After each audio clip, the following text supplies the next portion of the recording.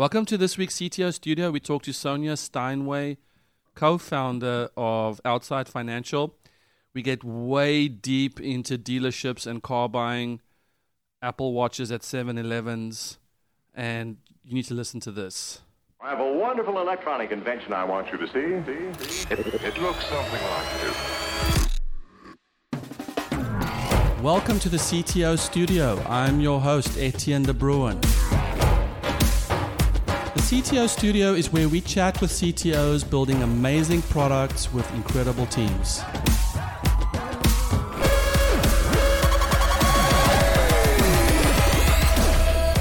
Have you chatted with a CTO lately? Sonia? Yes. Robert? Brant? Welcome to the CTO Studio. Thank you. Welcome. Thank you. Happy to be here. It's one whole week later. How do you guys feel? Time flies. Well rested. It's colder today. You're wearing a sweatshirt. This is just becoming, my home away from home. Oh, I love it. I love it so much. It took us almost a week to convince Sonia to join us, so thank you. I appreciate it. I'm a little scared of tech folks, I have to say. So Scared okay, as scared. Tech folks are scared. Well, actually, code is scary. I don't think you consider yourself a tech folk. No, I'm sort of a fake tech. Oh, okay, yeah. I'm all about the fake. He's more about the product and innovation. We're more of the scary kind. Speak for yourself. I'm not that scary. Come on. You're not that scary. When I see you, I want to hug you. I get that a lot. So, Sonia, tell us about Outside Financial. Absolutely. So we help car buyers and owners understand their financing options and connect to the right lender. Most of us hate car buying because it's a painful, slow, frustrating process, and you feel like you're getting taken advantage of. Well, it's because you're getting taken advantage of in the dealer's back office. Dealers actually make more money selling you financing on a car than they do selling you a car. And so we want to help folks understand what they need to do, give them the tools they need to make the right decisions, and then connect them with a lender outside the dealership. Is it better to lease a car or buy a car? For everybody, it totally depends. Our car buyers are typically those without great credit, and so leasing isn't even an option. But even if you have great credit, it really depends. If you're going to flip your car in 3 years and you're not going to put a ton of miles on it or wear and tear, leasing might work for you. But if you've got kids that are going to spill Cheerios all over the back seat, or you're driving from San Diego to LA every week, leasing may not work. So at the end, I think, Sonia just gave a great description of her company. I think I have this feeling that you went to something really self-serving right off the bat. Are you in the market for a lease or a car? You're right. Thank you, Brant. I don't care about what you do. I just want to get my stupid-ass question answered. Check yourself there, okay? Sorry, Just come on. Sorry. No, it's fine. I love car buyers. So are you in the market? I am. Uh-huh. We just recently crashed our Prius. Ooh, I'm sorry. And I'm having a surprisingly hard time buying a new car. So let's talk about it. What are you looking for? Are you looking for another Prius, something more environmentally focused? Personally, I would like to buy a Tesla Model 3. Okay. Only because, let me put it this way. I want to buy an electric vehicle. So it doesn't have to be a Tesla, but I do love the idea of not putting gas in my vehicle. Okay. And how many miles do you typically drive a year? 22,000. A year? Okay. So for most leases, the max you're going to get is 10 to 12. Yeah. So that's going to make it tough. Can I use outside? Because my credit's not great. Unfortunately, so we're not in the state of California right now. We can't help lenders in the state of or we don't match customers with lenders in the state of California right now. We're in 10 states on the East Coast, but happy to help you think about your options. So enough about me. What made you decide as a founder that this was the problem you wanted to solve, and give us a bit of that backstory? Yeah, absolutely. So I'm actually an attorney, and my background is in consumer finance and financial regulation. So I was in the fall of 2016 trying to figure out, do I go work for a regulator? How can I actually help people? Because my passion is really helping people understand their finances and their financial options. And, I don't know if you remember fall of 2016, what was going on politically, but it did not seem like the right time to go work for a regulated agency. And also, I was watching as all of these great fintech players were really changing the game for people in their finances. So almost everybody now has a smartphone, kind of no matter where you are on the income or credit spectrum. And if you've got the ability, in your hand to smooth out your income or to save on your bills or just to understand your options, that's so powerful. And so I thought, well, it would be really cool to, see where I could play, what help I could do. I met my co-founder who had had the idea to start something in auto finance. He had noticed this kind of huge trend where over time car dealers used to make all their money selling you cars, right? And this financing was sort of incidental to that. As the TrueCar and others on the internet started to give you price transparency, tell you what you should pay for a car, dealers started to make much less on that front end, and they made it up in this back end, right? So we're watching this trend go down, this trend go up, and most people just don't understand. They don't know that the dealer's actually marking up their loan at all, right? Let alone by how much. There's no legal requirements or disclosures here. So as an attorney, it's also sort of fascinating to me. The mortgage market is completely regulated by Dodd-Frank, right?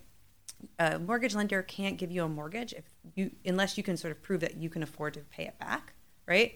Nothing like that exists in auto finance. Dodd-Frank specifically carves out dealers. So it's sort of this like half of me that is consumer focused and wanting to help is thinking, geez, cars are the second biggest purchase most of us make. For people with lower income, lower credit, maybe the biggest purchase they ever make. Absolutely critical to get to work, get the kids to school. And then the other half of this is this like weird regulatory sphere where there's no federal regulation and there's just patchworks of state regulation, but a lot of it actually protects the dealer, not the consumer. So it felt like, wow, here's this opportunity to do something completely different that's not being done and actually help folks with this really critical purchase. That's really cool. I was going to ask you about all of the dealer services that have come online now, Edmunds.com and AutoTrader, and you mentioned TrueCar. And so that actually, I think, has been fairly successful in reducing the amount of stress it takes to go onto the lots. But I hadn't really thought about the finance angle part of it and the fact that there's been this trend towards that's where they're going to make the money. Yeah.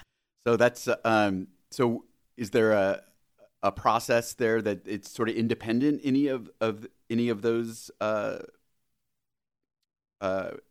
companies that we just mentioned, Edmunds.com and all of those? Are you tied into whatever they're doing in the financing side, or can they go use all of those services and then come to you, or what's the? Yeah, for sure they could. So the Edmunds and TrueCar and Car Gurus of the world, right? They're essentially, their model is they're making money as lead generators to a dealer. So, yes, the car buyer is their customer, but the dealer is also their customer. That's who's really paying the bill. They funnel you toward what's called indirect financing. So there's two primary ways you can pay for a car if you're going to get a loan to pay for a car. One is indirect. That means it actually goes through the dealer. The dealer is really the lender for that moment, sells it off to the lender. The other is direct financing, meaning there's no dealer in the middle of that transaction. Indirect has historically been a much bigger part of the market. Most people just go into the dealer gets them a loan. That actually has twice the delinquency rate as direct loans. So direct lending is actually better for customers, better for lenders, but it's a small piece because most customers don't, or most car buyers don't get that loan beforehand. That's where we come in, right?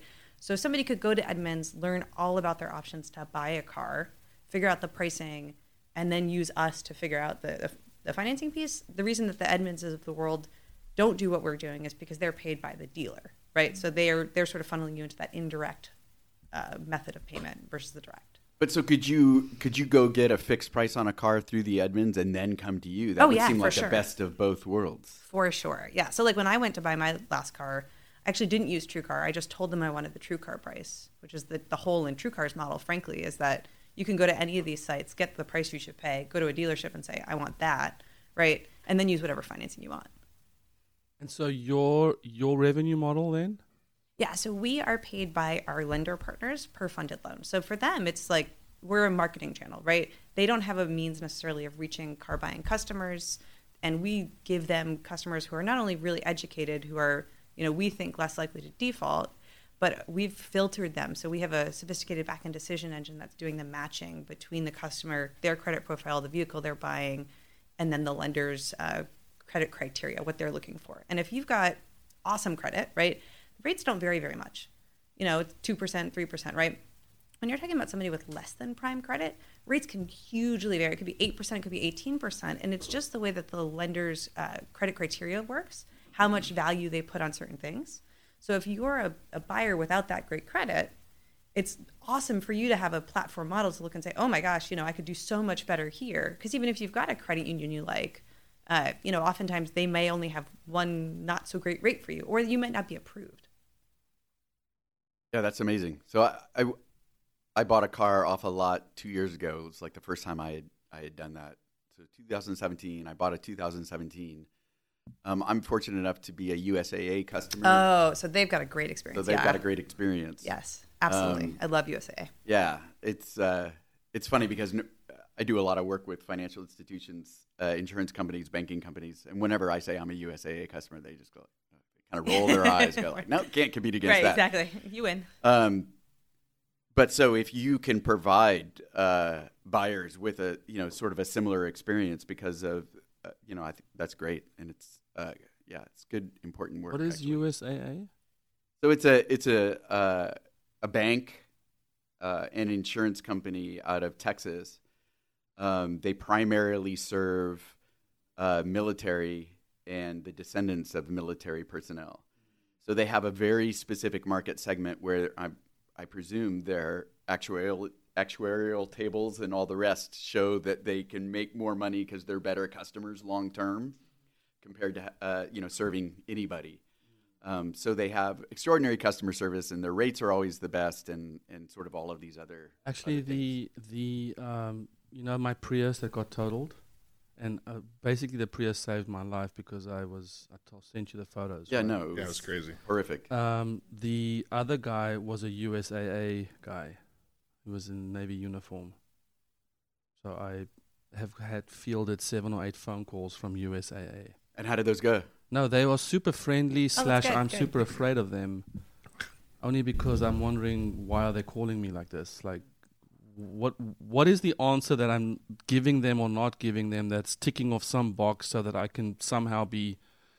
Were they calling you from inside the house? Was it your fault? Is that No. We were... We're just looking through your drawers and we're not finding your ID card.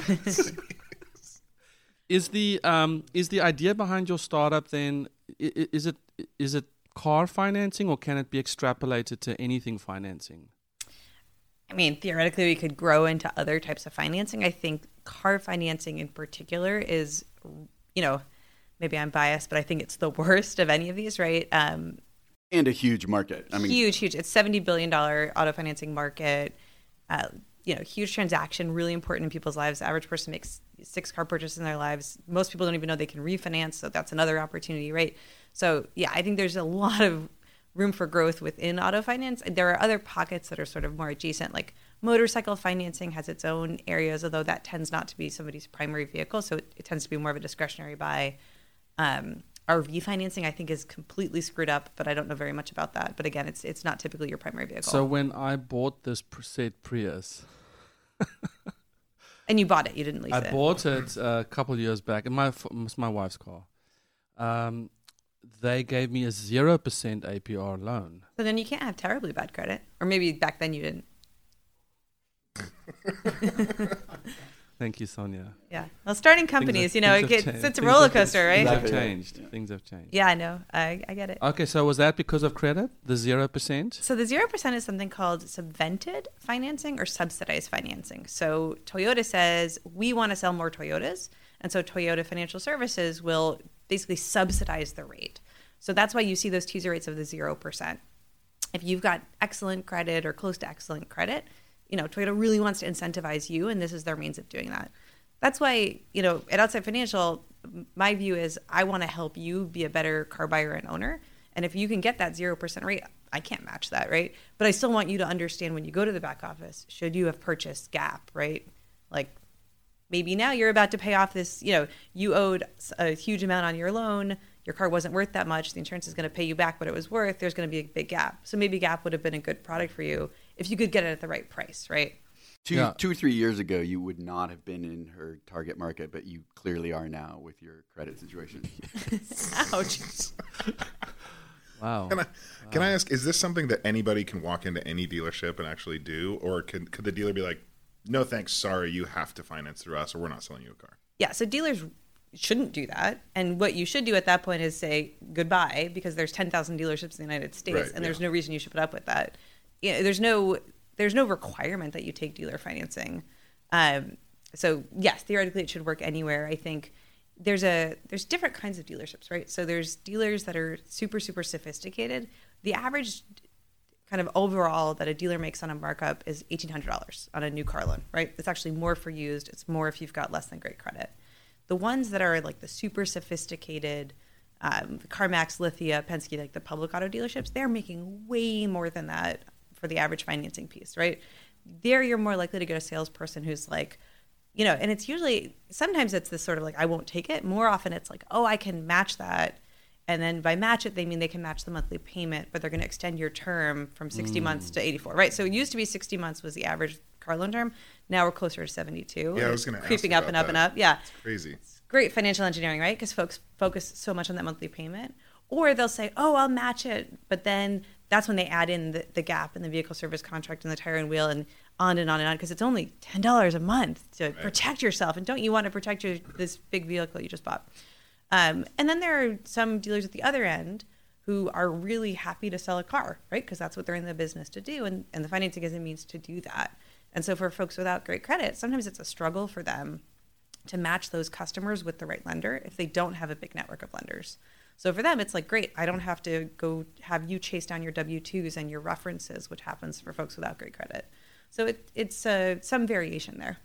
Is that then when you hand off the process, as you've matched them with the lender, and then that all happens outside of your platform? That's right. So the way that it works right now is we hand them off to the lender, and the lender does that final paperwork piece. I think we just launched. Oh, sorry. Go ahead. And then when that's done, you get your payment. My reward, yeah. Right. We just launched 6 months ago, though. So I think in terms of where we want to grow next, it's doing more of that operational piece, just so we can keep that customer connection longer and ensure that we are getting the paperwork from our customer and that they're having that excellent customer experience all the way through. And when someone works with you, are they getting like pre-approved for a certain amount, or do they have to go negotiate and go, I know exactly what car I'm going to buy, here's the price it's going to be, and then get you involved? What's the process? Yeah, that's a great question. So typically you are pre-approved for a certain amount, and we ask for information about the vehicle, but it doesn't have to be a specific VIN. Now, if you know a specific VIN, that's great, because what the weird secret of car buying is that incentives can vary at the VIN level. So these two cars look to me identical, right? They're both 2018 Priuses and they're both silver. But because one has been on the lot for 2 months longer, that one actually has an incentive attached and it could be a lot cheaper, right? And it's really hard to know. Sometimes even at the dealer level, your dealer salesperson doesn't really know what the difference between the two is. So if you have the specific VIN, that makes it a lot easier. But if you're a smart shopper and you're just saying, hey, what can I actually afford to buy? And I'm going to let that be my factor. You get pre-approved for a certain amount with some exclusions, right? So most lenders don't want to cover Hummers. They don't want to cover exotic vehicles. I'm going to go on a side tangent here for a second. I just want an opinion. Yeah. Does anyone else feel like car salespeople just don't know anything anymore? Like when we bought my wife's car most recently, I walked in there and we're asking, it was at the Jeep dealership, and we're asking the guy about these different features and whatever. And I have just done a little bit of research on the internet, and I know like 10,000% more than this guy does about the cars he's selling. And I keep hearing this from people. It's totally because weird, there's the average tenure of a car salesperson, particularly that front end guy, is like a year. Okay. Right? They're in and out. He might have been last week at the Toyota, so he might have tell you about Priuses, right? Yeah. So yes, that's true. It's also that cars now are, they're technology on wheels, right? Yeah. They've got so many features, and the manufacturers keep rolling out new things. And so yes, a good salesperson will be up on the latest and greatest, but I think you're totally right. It was just shocking to me. I think it's just a trend in all products, though. I mean, it actually, not to go back to our last conversation, but I mean, last week. Yeah, right. I didn't say. Yeah. I can barely remember it. It was so long ago. But refresh us. Who was here again? Yeah, I don't even know. But so the idea that customers are more agile than businesses are now, because the customer actually gets to make choices. They have more information. They understand reputations of the dealers and of the cars. They understand they can do so much more research online. It's absolutely, I think, impossible for the sales guy to be able to keep up on that kind of stuff. And it's actually what makes the responsibility for the car companies and the dealerships. They actually have to change the way they work, because we're going in there with so much more information than we already have. But it's still crazy with all of the information I had when I went out there, the amount of inside information, Sonia, that you know about, and that the level of domain expertise you need to have to understand what's actually going on at these lots is mind-blowing. Right. So the salespeople may not know about your actual car, but they sure know an awful lot about how to take your money. But I will say the reinforcing trend that's nice for us is if you find you're doing more research online because you're actually getting answers to your questions online. You're looking at reviews, right? That's great for us because then the more we're taking you out of the dealership, and the average number of dealerships people visit, the time they're spending at the dealership just keeps going down. Because why waste my Saturday talking to this sleazy guy in the suit when I can do all that, Thursday night on my couch? I'm watching something on TV or Netflix and chilling. I'm researching online, right? It's great, and that's great for our business. And how do you guys tie in with those types of services like Carvana and some of those where it's like I'm gonna go select something online and they bring it to my house and that's it? I'm a huge fan of Carvana. So they're actually a partner of ours. But even if they weren't, the reason they're a partner of ours is because I'm a huge fan of their customer service. Yeah. So yeah, again, it's great. Unfortunately, we have dealer franchise laws in this country that prevent kind of direct sales, right? So you can't buy a new car online unless you're Tesla and you try to get around it or just get sued. But Carvana has these great, and I don't know, do you know Carvana? No. So Carvana is this company, they operate car vending machines is the coolest marketing gimmick. They're here in San Diego. They're actually started in Arizona, and they are used cars, but like sort of gently used. So in order to be a Carvana car, you've got to get through their rigorous inspection process. You click, you find your car online, you buy it, they ship it to your house, and then you've got 7 days to try it out. And if you want to return it, you can, no questions asked. I think there's another one, like Vroom is a kind of competitor, I believe. The same kind of thing. That's amazing. Same kind of thing. But Carvana has a lot. So Carvana's a public company. Yeah, they're way bigger. So they're way bigger than more established. So I could go tonight and click a couple buttons. Yeah. And I'll have a car. You sure can. Last time I did that was with my other car. You can do it again. Yeah. I think you have to have pretty good credit, though. No, actually, you don't. Speaking of, so Carvana takes all credits. They will. What typically happens though, if you've got poor credit on Carvana, is that you will put a way bigger down payment. So you'll get your car, but you've got to have a lot of cash. Speaking of bad credit and people who don't know what they're selling, I went to the 7-Eleven the other day, and I tried to buy my Flaming Hot Limon Cheetos with my Apple Watch. And so I was trying to get the thing to click. Clearly, the POS could take my Apple Watch, but it kept on canceling the transaction. And I naively. I'm wondering, is this the... I'm waiting for the connection here. My bank account is empty I again. was looking at I'm wondering if this isn't the sign of the apocalypse. Right. I'm detecting a pattern 7-Eleven here, trying to buy something Cheetos with my Apple Watch. I mean, and so when this transaction wouldn't go through, I turned to this person behind the teller and I was like, what should I do next? And the guy was like, I don't know. Were you wearing Why would he know? Like, I don't know, bro. Give me some cash. Hey, I want you to help me purchase this stuff from you. Was he like an Apple genius guy, or was he a 7-Eleven clerk? He was a 7-Eleven clerk, but I just telling you that I was looking to him to help me do this purchase, and he didn't give a shit. He was like, I don't know what you need to do. I'm like, well... Does your Apple Watch measure your cholesterol? Speaking of churn, right? There's more churn at the guy behind the counter in 7-Eleven than there is the guy on the lot at the car dealership. So I'm just saying, the trend of salespeople not knowing why they're there and what they're doing. That's why we're replacing them with robots. And then I gave him my debit Exactly. card. I gave him my debit card, and I felt like I was a really, really old...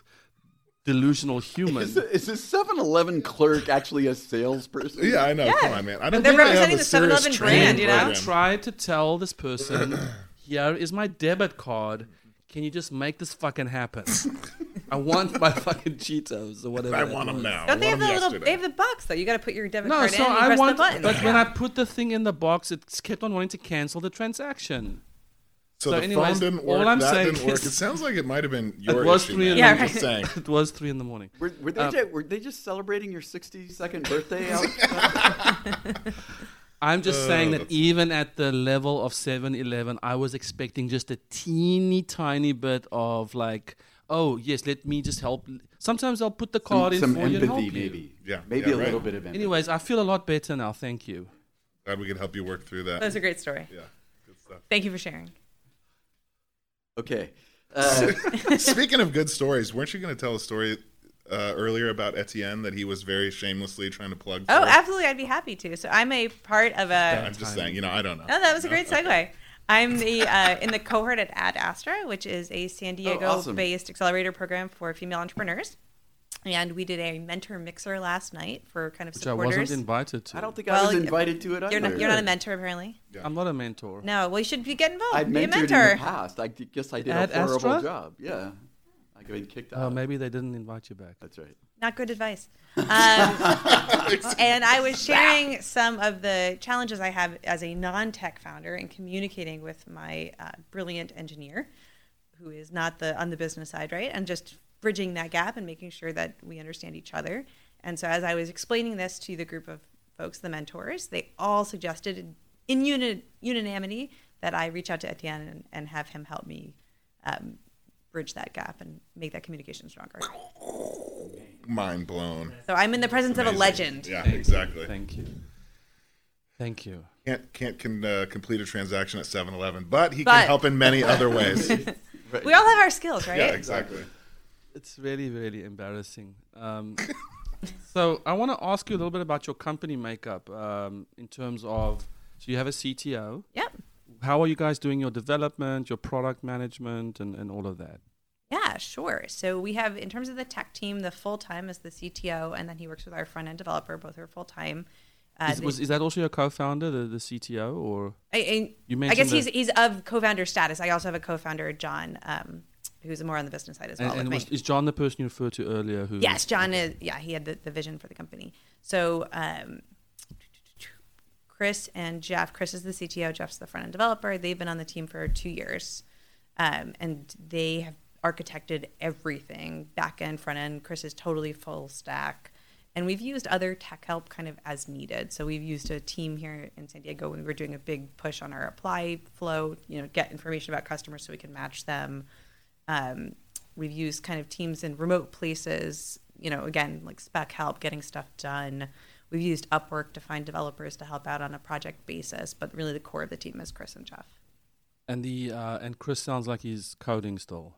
Yes, Chris is doing the coding. And how did you find Chris? I think on AngelList. He had actually worked previously. He was the tech lead at a company called VinAdvisor that is also in the auto space. And so we thought it was pretty neat that he understood a little bit about auto.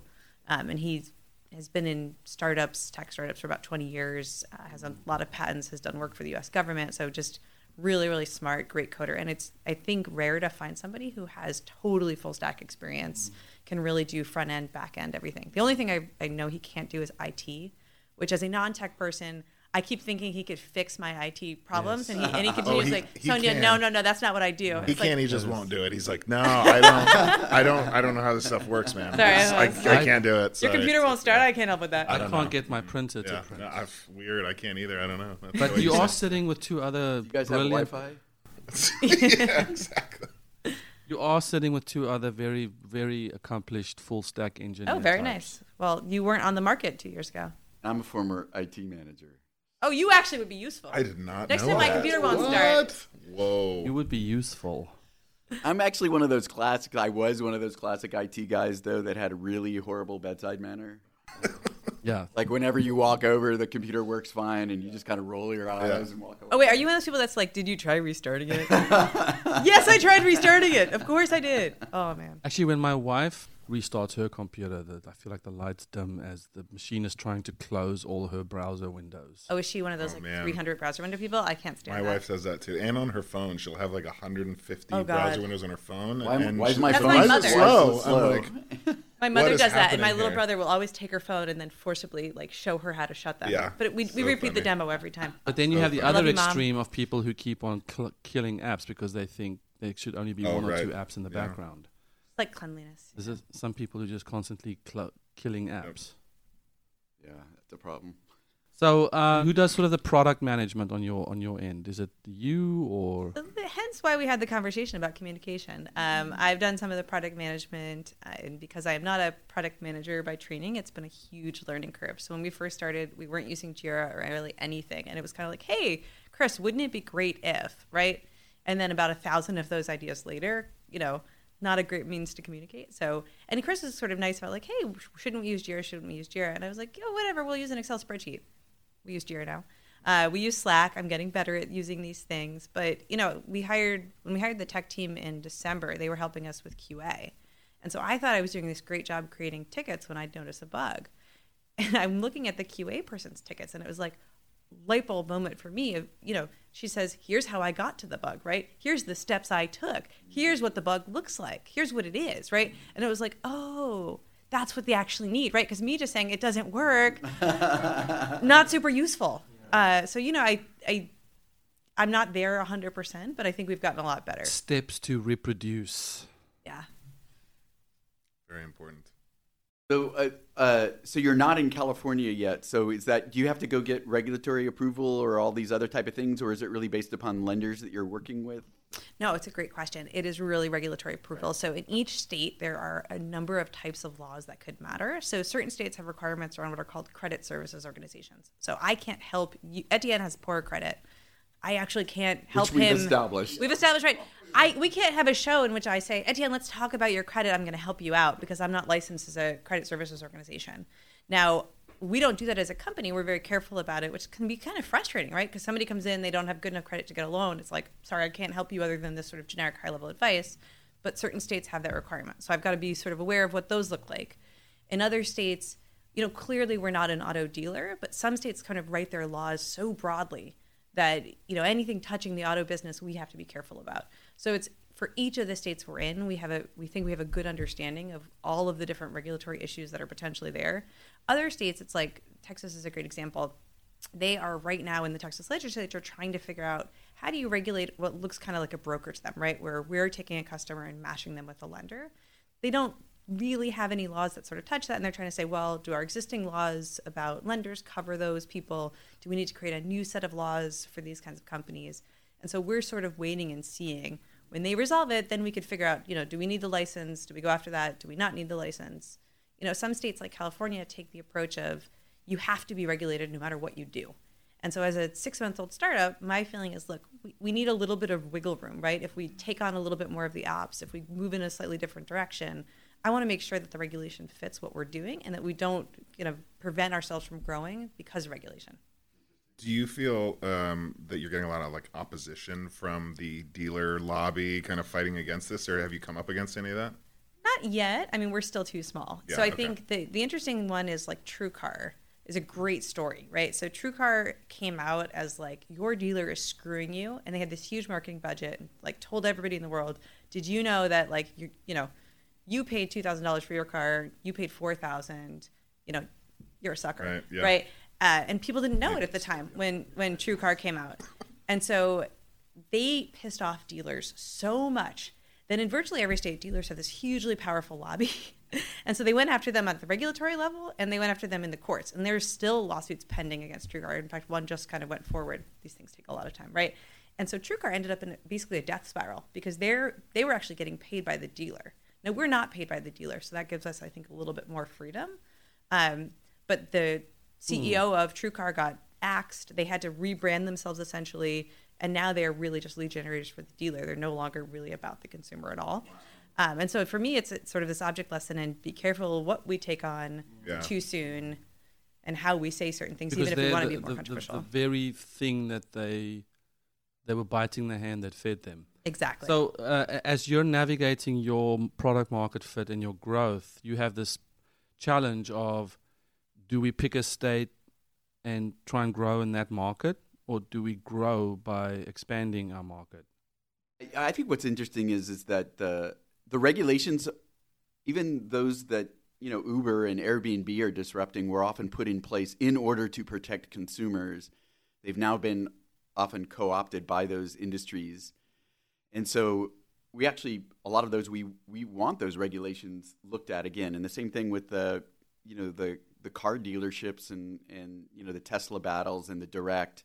I mean, I think we all want to buy direct if we can. Right? Well, but those were never put in place for consumers. No. The reason that dealer franchise laws are in place is actually to protect dealers. So it used to be that Henry Ford and the sort of unscrupulous manufacturers would, push down the neck of the dealers, right? So during the Great Depression, Henry Ford and some of the other companies were like, okay, well, nobody's buying cars, but you dealers need to buy cars anyway. We're going to require you to do that. And so in a lot of states, you got dealer franchise laws that protected those dealers against the big bad manufacturers. So I completely agree with you with where we are now. The one tweak is that most of the laws are really put in place by industry because they do have very powerful lobbies at the state level, and they're the ones who care. It's interesting that, maybe put it more accurately, they were protecting businesses versus the monopolies. Yes. And we're still sort of back into that equation where it's just the dealerships are often acting more like the monopolies, and you see it even worse in farm equipment.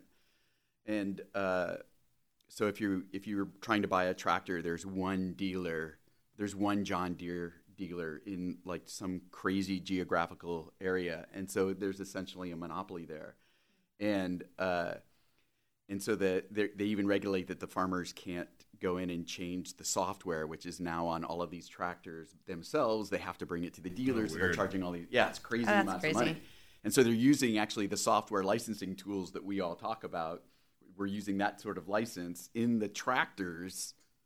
So yeah, it's kind of insane. And so again, it's sort of, we have to look at the modern era and the fact that we can use software now that benefits the consumer versus, sort of what these monopolies are. And so hopefully, to me, the Carvanas of the world eventually get to do new cars as well. And I think that be great for your business as well, and creates value for the end user, which is what we all should be focused on. No, it really does. I mean, most of the academic studies show that consumers would actually save a lot of money, and it would obviously, on the other side, it would be a much better experience, right? That you don't have to go to that dealership. You're on your time. You get to decide what you want. I don't know that you should buy a car tonight, not thinking. I think it's a considered purchase, right? So I always sort of want people to think about it pretty deeply before they press go. But yes, I think that convenience is really important. You get 7 days to try it out, though. I mean, I don't know, right? Yeah, you have a road trip plan? Drive to Las Vegas. But we are struggling right now because this is going to sound very sad, but we are trying to refinance our home so we can get a construction loan. So because we're trying to build my parents a granny flat.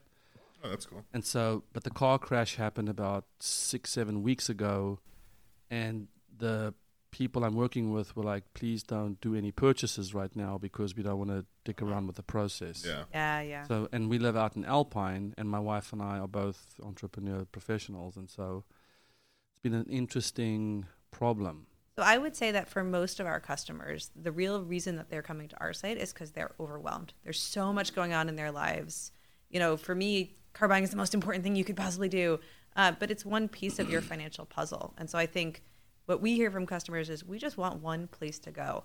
Yeah, I could go to Edmunds, I could go to TrueCar, I could go to KBB, I could go to my bank, but I just need one person I trust. It is interesting. To get it done. I relate to that. I think one of the reasons we haven't done this purchase yet is because apart from all the personal choices around leasing, new, used, there's then the dealing with the dealerships, figuring out the financing, and then, arduously going through the different options. So that is definitely a hopeful sort of picture. Now, why did you call it outside financial? Because we are outside the dealership. And we also love the mental image of, you're sitting in that back office, which has no windows, no air, it's stale, you're hungry, you're tired. All you want to do is sign anything to get out, right? We're bringing the light to this business. I bought my last 2 cars like that. I said to the guy, listen, I'll pay you this amount. I want to be out of here in 40 minutes, tops. And how'd it go? No, both times. Nailed it. Actually, Toyota was super impressive. I mean, the 0%, when we bought this Prius, it was like probably 20 minutes. Nice. Well, are you guys in a regulated environment with the commercial real estate? Actually, surprisingly, it's pretty unregulated compared to residential. So I'm obviously new to the space. I'm learning a lot about it, but what I understand so far is that there's very little in place. I mean, you have to have broker licenses to do certain things, the same as you do with residential, but there's much, much, much less regulation in the transaction. That makes sense, though. There's not a consumer to protect. Right, exactly. It's not like he's someone who doesn't, buy homes all the time. You make one purchase, maybe a couple in your life. Yeah. Whereas if you're dealing in commercial real estate, you're trading these assets constantly, and that's kind of like people's business most of the time, unless it's someone doing a 1031 swap or something, and they're like, I need a gas station to to not, to reduce my tax burden or whatever it is. But mostly it's. Yeah, but if you need that, then you're also pretty sophisticated, I would think. I think it's for like doctor, lawyer, kind of high net worth individuals, but they don't necessarily do that all the time. So there is that component, but the vast majority of people, it's their business. Right. Any questions? What on average would you say that you save people? Like, what's the typical amount that you guys do better versus when they go through the dealer? So our tagline is, you're saving $1,000 you didn't know you were going to spend. That's awesome. But then in a refinance, it's like usually over $50 a month, and then 2-point reduction on the interest rate. Great. Yeah. It's really cool. It's just a shame that most people don't realize that they have that option or even think to do it. But it's part of it. Kind of goes back to the overwhelming amounts of information. When it gets to the financial stuff, they probably feel intimidated already anyway, and so now I have to go and fill out my loan calculator. How much more am I paying? No, just get me out of here. Get me my car. Yeah, I got to get to work tomorrow. Totally. Right, and most people. So I'm an attorney, right? I love contracts. I'm the person that sits at the car dealer and reads literally every line, and the dealer's just like, "What is wrong with you?" Well, you have to know what you're signing, right? But other than lawyers, and even lawyers, I don't know that many people that want to do that, right? Yeah. So it's just like literally, and actually my last dealer was like sort of like here, here, and here, and I was like, no. I'm sorry, no, we don't go that fast. I can't read that fast. Do you read terms of service as well when you sign up for the Facebook? Yeah, actually, I was just going to ask the one of my law school professors did a study of this to see like how many people read it. The problem is what's called those contracts of adhesion, right? Like you have no choice. If I want to participate, if I want to download the app, I have to sign it. There's no reason to read it essentially at that point, right? You could sign away your life. You just have to decide, is it worth it for this app that I'm downloading? So in that case, it's, I usually will skim it to see if there's any pertinent terms. Sometimes it's like you want to opt out of a privacy thing.